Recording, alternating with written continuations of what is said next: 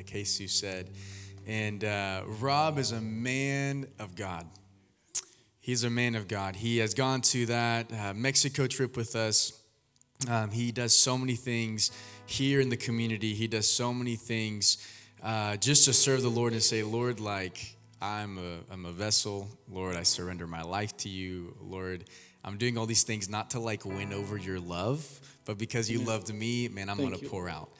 And so, Rob, you're a man who just pours out, and you're so humble, and you call me sir, even though I'm not going to say how old you are, but you call me sir out of just respect and love and humility. And so I just want to thank you so much for that. And just real quick, Rob he's part of our church council, which means he's a elder of our church, a lay leader, a lay elder, a lay pastor. And I'm so grateful for his wisdom because you're just so wise and so humble. And you always remind me and you remind us to pause, pray, process, and then make a decision. And so I'm so grateful for you. And so I'm grateful to be sitting under you and your preaching. And so, Rob, thank you so much. So can we give Rob a hand real quick? Thank you. Thank you, Misa. Well, thank you. It is absolutely a privilege and honor to be with you today. And the code is not a fashion statement. It's at my age, I'm not really worried about fashion, more about comfort. But definitely love being here with you guys today. Misael, thanks for sharing about the trip this last week. Thank you for going down and loving on our friends in Mexico. We had a pretty good group that went down there. Hunter was one of them as well. And so thank you guys for loving on them and just being with them. It's a very hard work there. I also want to thank Jesus and the band who is helping us today to worship. I don't know about you guys, but I was ready for an invitation during our singing time. So thank you for leading us in worship. That's the work of the Holy Spirit in our lives. It's not anything Jesus or Misael or anybody else is trying to produce. That's God working in us. So thank you. I'm thankful to be here. I did want to introduce myself a little bit, and Misael's already told you some about me. My wife is here, Dana, and we've been married 39 years. She's still trying to see if it's going to stick, I think. But I pulled the wool over her eyes. Sometimes she'll roll her eyes at me. I'll do something. If you're a guy, can I get a witness that you do stupid things at times? And I do all the time.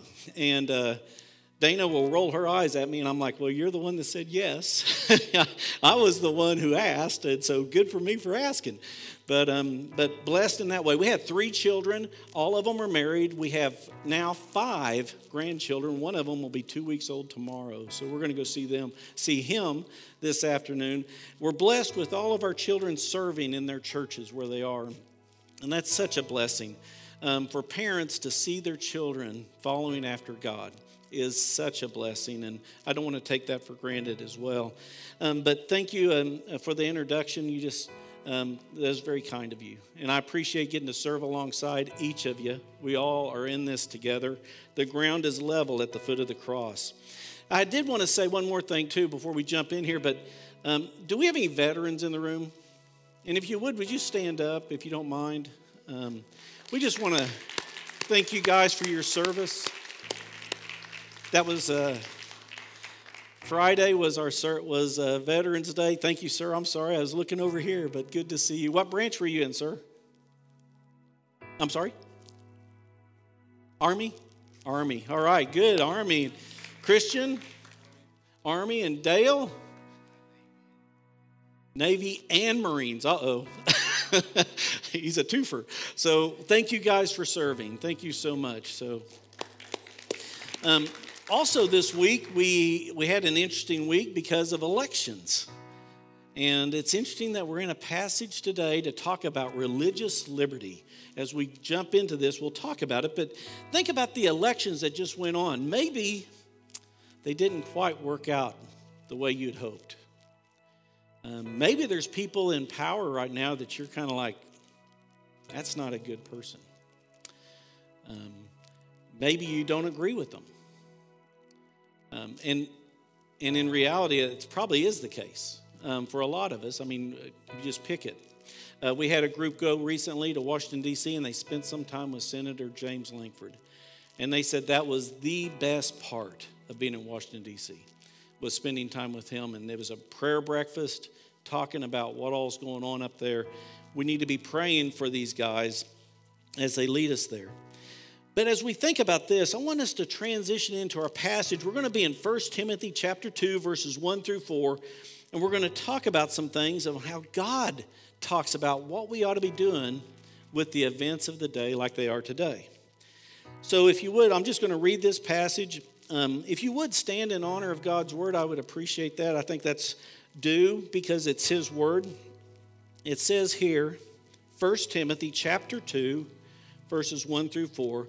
First of all, then, I urge that petitions, prayers, intercessions, and thanksgivings be made for everyone, for kings and all those who are in authority, so that we may lead a tranquil and quiet life in all godliness and dignity. This is good, and it pleases God our Savior, who wants everyone to be saved and to come to the knowledge of the truth. Let's pray. So, Father, we do come before you again, and we do this in Jesus' name. We thank you for your word, that your word is our firm foundation. It is truth. And, Lord, I pray now that you would prepare our hearts and our minds to receive your word, and that you would speak to us through your word. Teach us from your word. Help us to understand it, apply it to our lives, and then to live it out throughout this week and throughout our communities, throughout our families, wherever you lead us. Pray that you would be glorified and honored through that. Lord, I pray that your spirit would just fill this room, and that you'd lead us and guide us at this time. And I pray you are the one that is glorified and honored in all of it. In Jesus' name, amen. Please be seated. Okay, so we're in 1 Timothy here, and as we think about this, it's real important. One of the things I think is very important for us is to understand context and culture. What's going on when this was written? Okay, so who wrote it? It's the Apostle Paul, okay? The Apostle Paul wrote it. That's a pretty simple deal. He introduces himself right up front. But we see that part.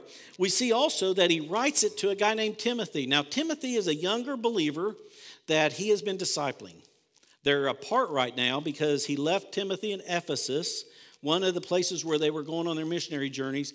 And really, Timothy's job as a young guy was to refute or to stand against false teaching. And he's to get things in order there. We see lots of things. Timothy's a really interesting guy to study. We're not going to be able to spend time on that, but it's interesting to see how God works through Timothy even, and Paul to mentor Timothy in all of that. It's written around AD 64. Now, timing is an important deal because it helps us to understand the culture of what's going on. So when you read it, you're going, oh, okay, this is what he's talking about. So the culture is that Rome is in power, has been in power for a while. There's a guy named Caesar who's the king of Rome, and this guy's name actually is Nero. Nero is a pretty bad guy, okay? So he's the world power, ruler of the known world, and he's actually credited with burning down part of Rome. There was supposedly, the story is that there was an older part of Rome. He wanted to burn it down and rebuild it all to his glory. And in the process of that, there was a huge revolt. And so he blamed it on Christians. And as a result, there was a huge persecution, a large persecution that came out against Christians. And Nero led the charge by killing Christians. He had them, he crucified them, he burned them at the stake or burned them while they were alive, and then also fed them to wild animals. So it's a really gruesome deal. But this is the guy that is in charge right now when Paul writes this letter. He's also going to be the guy in charge when Paul eventually gets arrested another time and eventually executed. This is the guy. And so I want us to think about this. When we think about religious liberty, have you guys heard that term before? Around elections, we hear it. A lot of times it can be confusing because people use it in different contexts. But what's interesting about religious liberty for us is that as a believer in Jesus Christ, you have freedom to worship God. And that freedom is to be obedient to what God has for you. Now, are there going to be some complications along the way? Could you be even out of the law in some way? It might be illegal to do something that God has told you to do. If it's something good, the law could speak against that. But you have the freedom to do it. Even in schools, and you guys know this, they've said in schools, you can't pray in schools. Can't read the Bible. Now, I grew up long time ago. I think I was before statehood when I went to elementary school. But we had a deal. You quoted the Lord's Prayer first thing in the morning. You did the Pledge of Allegiance. And that was every day. I remember that in 5th grade. My teacher also was an older lady, and she would give you what she wouldn't give swats, she gave love pats. And that's really what they were. It wasn't much to them. But I just remember we would do the Lord's Prayer every day. We would do the Pledge of Allegiance. That's not as common today as it used to be. And there's some things that we need to think about even in religious liberties, that even in a place where they say you can't pray in schools, what's keeping you from walking down the hall praying to yourself? If you can't share the gospel at your workplace, what keeps you from praying for those people around you and planting little seeds of what God's doing in your life? There's nothing keeping you from doing that. You know what we don't want to do? There's a saying, I have the freedom to swing my fist as hard as I want, but as soon as it hits your nose, that freedom kind of went away.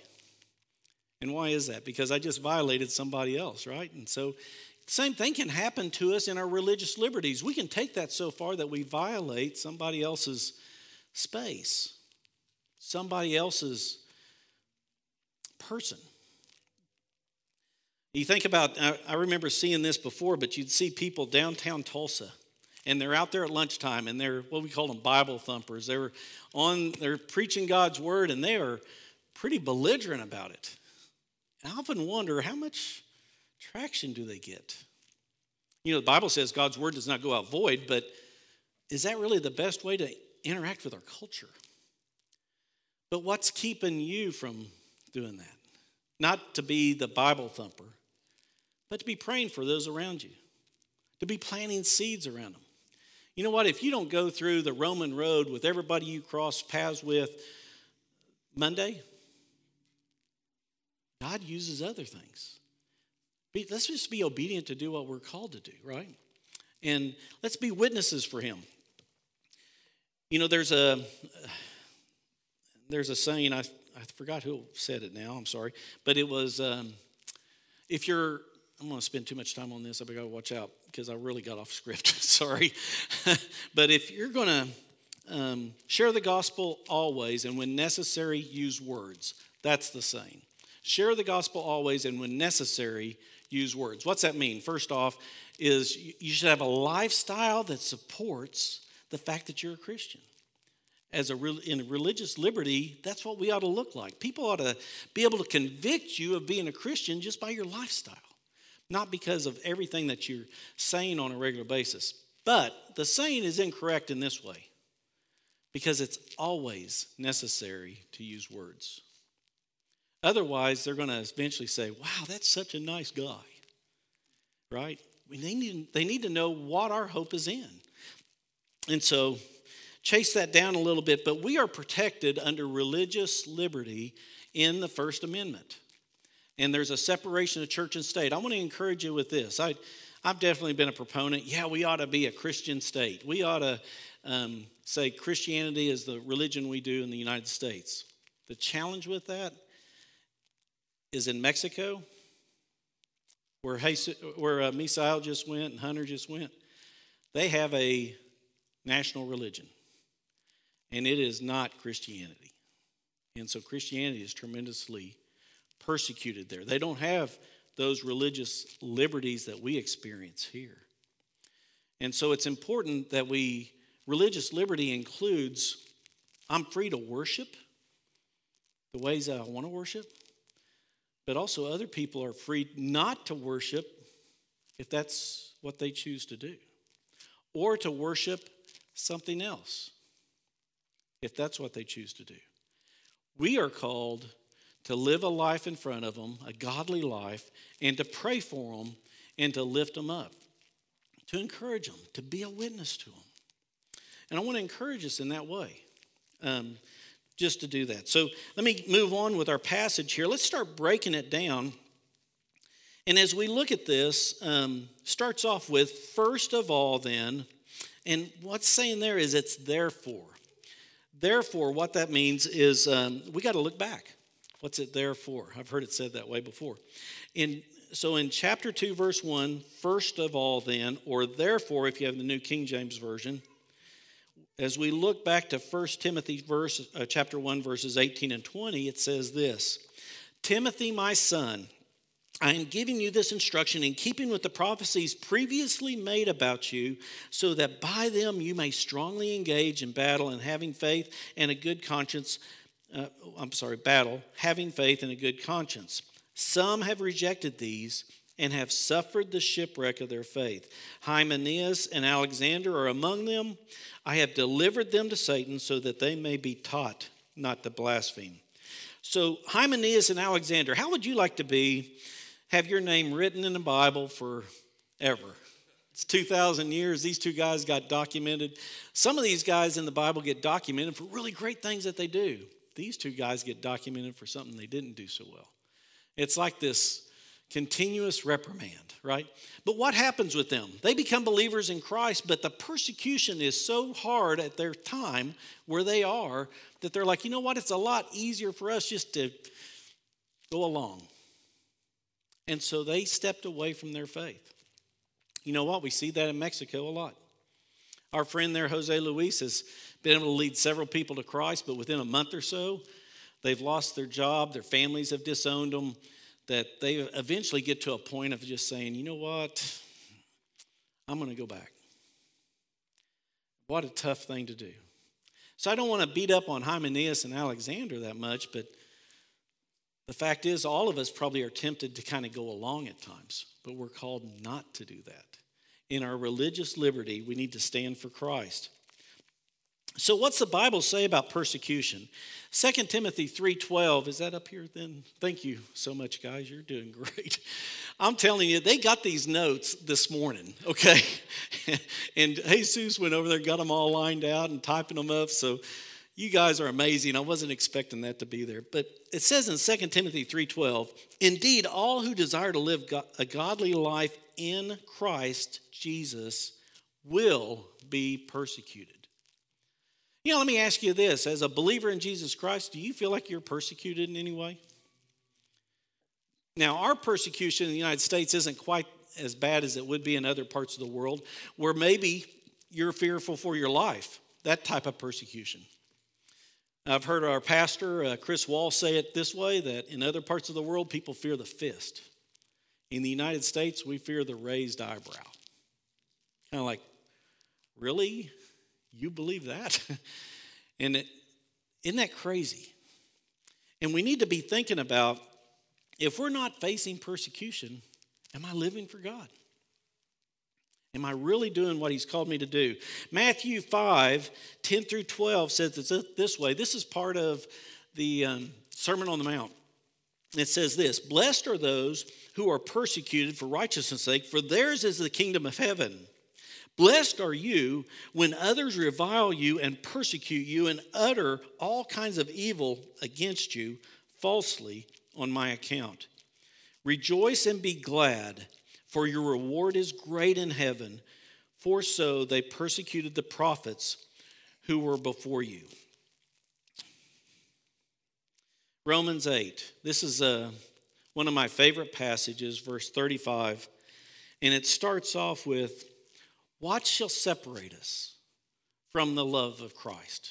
Shall trouble or hardship or persecution or famine or danger or nakedness or danger or sword? As it is written, for your sake, we face death all day long. We are considered as sheep to be slaughtered. No, in all these things, we are more than conquerors through him who loved us. For I am convinced that neither death nor life, neither angels nor demons, neither the present nor the future, nor any powers, neither height nor depth, nor anything else in all creation will be able to separate us from the love of Christ. You know, even in the worst persecution, we don't have to worry about what's going to happen because we win in the end. We heard a guy the other day. I thought it was really funny. He's a Kentucky fan. He was at our church, and he said he's Kentucky basketball, University of Kentucky basketball fan. And right after he got married, they're watching this basketball game, and he is all over the place like he normally would be. And his wife came to him and said, "Hey, can I talk to you?" And he goes, "Yeah, after the game, Newly married, another stupid thing guys do. Yes, after the game. Not going to work out for the guy, though, is it? All right. And so you're not going to enjoy the game." So she's kind of no, we're going to need to talk now. "Okay, what's going on?" And she said, "You're scaring the dog."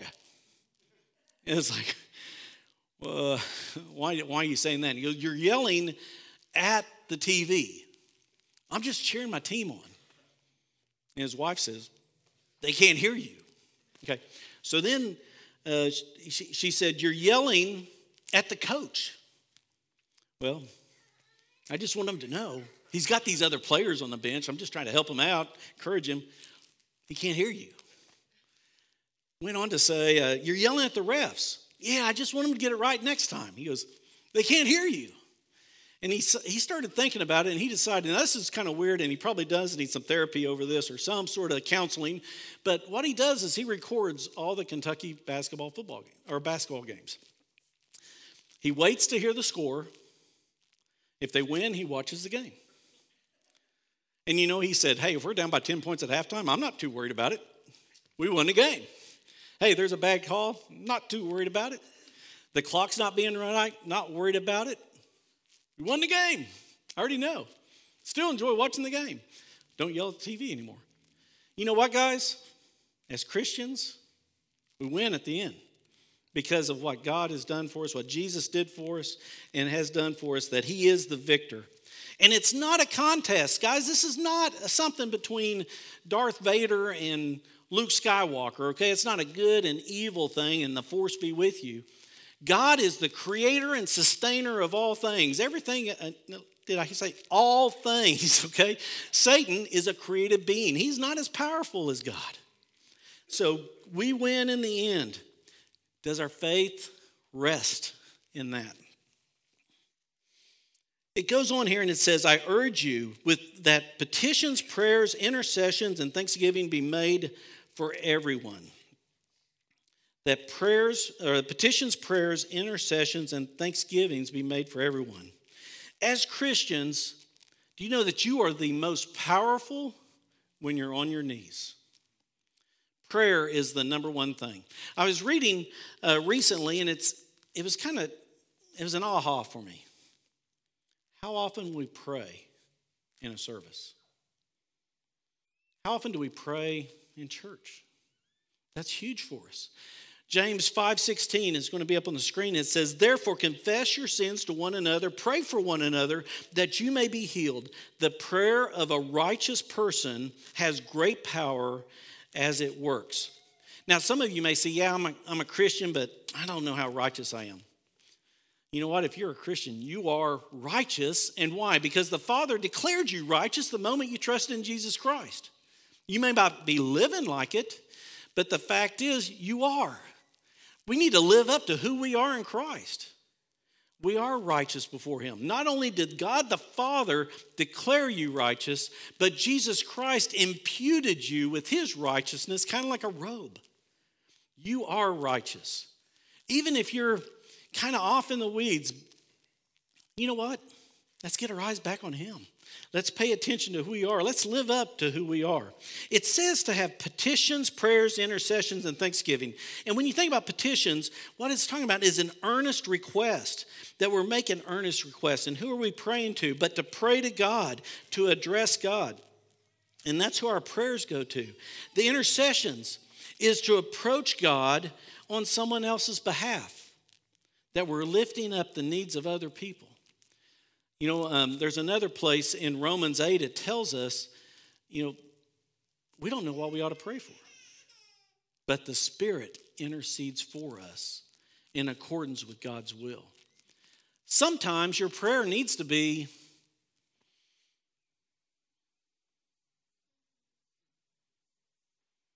do you ever feel like that sometimes during the week? You're like, okay, God, I know I'm supposed to pray, but you know what? I don't know what to say. can I encourage you to do one thing? Thank you, Lord. Don't know what I'm thankful for, but thank you. Thank you. And I've had that happen to me before, and I'll be sitting there at my desk at my house, and I'll look down and go, thank you for your word. Yeah, that's good. Oh, and for your spirit that you placed in, thank you for your spirit. And it starts a snowball effect. Because sometimes we get overcome by our circumstances. You guys feel that? And you're like, I don't know how to pray. The Holy Spirit does know how to pray. And sometimes we just need to sit quiet and focus on Him. Knowing that the Holy Spirit's interceding for us. You know what else? Jesus Christ is interceding for you. It says He sits at the right hand and intercedes for us. So it goes on in verse 2, for kings and all those who are in authority, so that we may lead a tranquil and quiet life in all godliness. In all godliness and dignity. So it's going to call out specifically that we are to pray for our leaders, for our civil authorities. Now we're not supposed to pray, we're supposed to pray specifically, let me put it that way. We pray specifically for our leaders, for those in civil authority. What are some of the things that we ought to pray for them? We're going to talk about that here in a second. But we need to be praying for them. It ends verse 1 with everyone, and that includes those we don't agree with.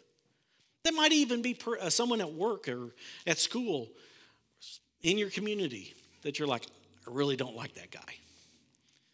You may not ever say that, but you know it.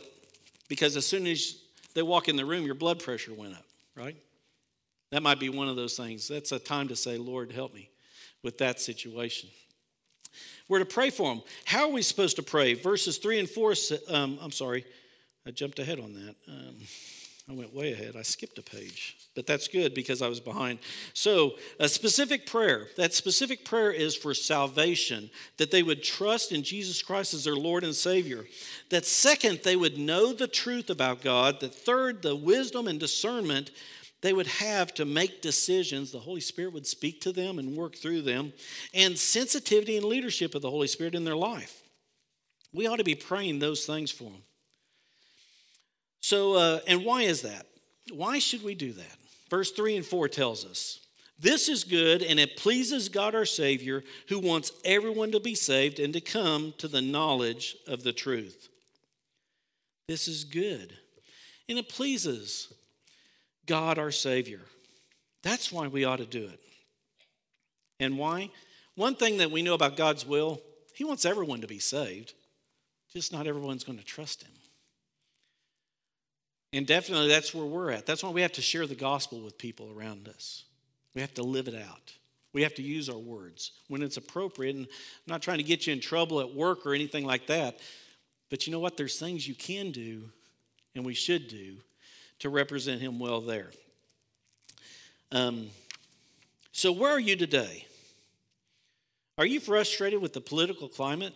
Because maybe you don't quite agree with some of the people that might have just got elected into office. Maybe you're frustrated with some of the laws that are being made. Maybe that's it. You know what we need to do is we need to be praying for our country and for those leaders, for those civil authorities. And I want us right now to practice that. So right where you're at, I want us to pray. I'm going to ask you to pray silently, and I'll close this here in a moment.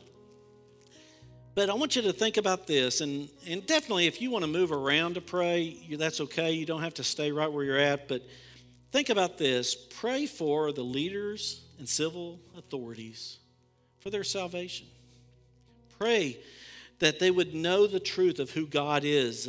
Pray for wisdom and discernment for them. Pray for sensitivity to the leadership of the Holy Spirit in their lives. You know what? God can use anybody. Even if they haven't trusted in Him, He still can use them. And so let's be praying for them. So pray for those in authority. Pray for these newly elected officials. And I want to encourage you also, pray for our pastoral staff that lead this body of believers.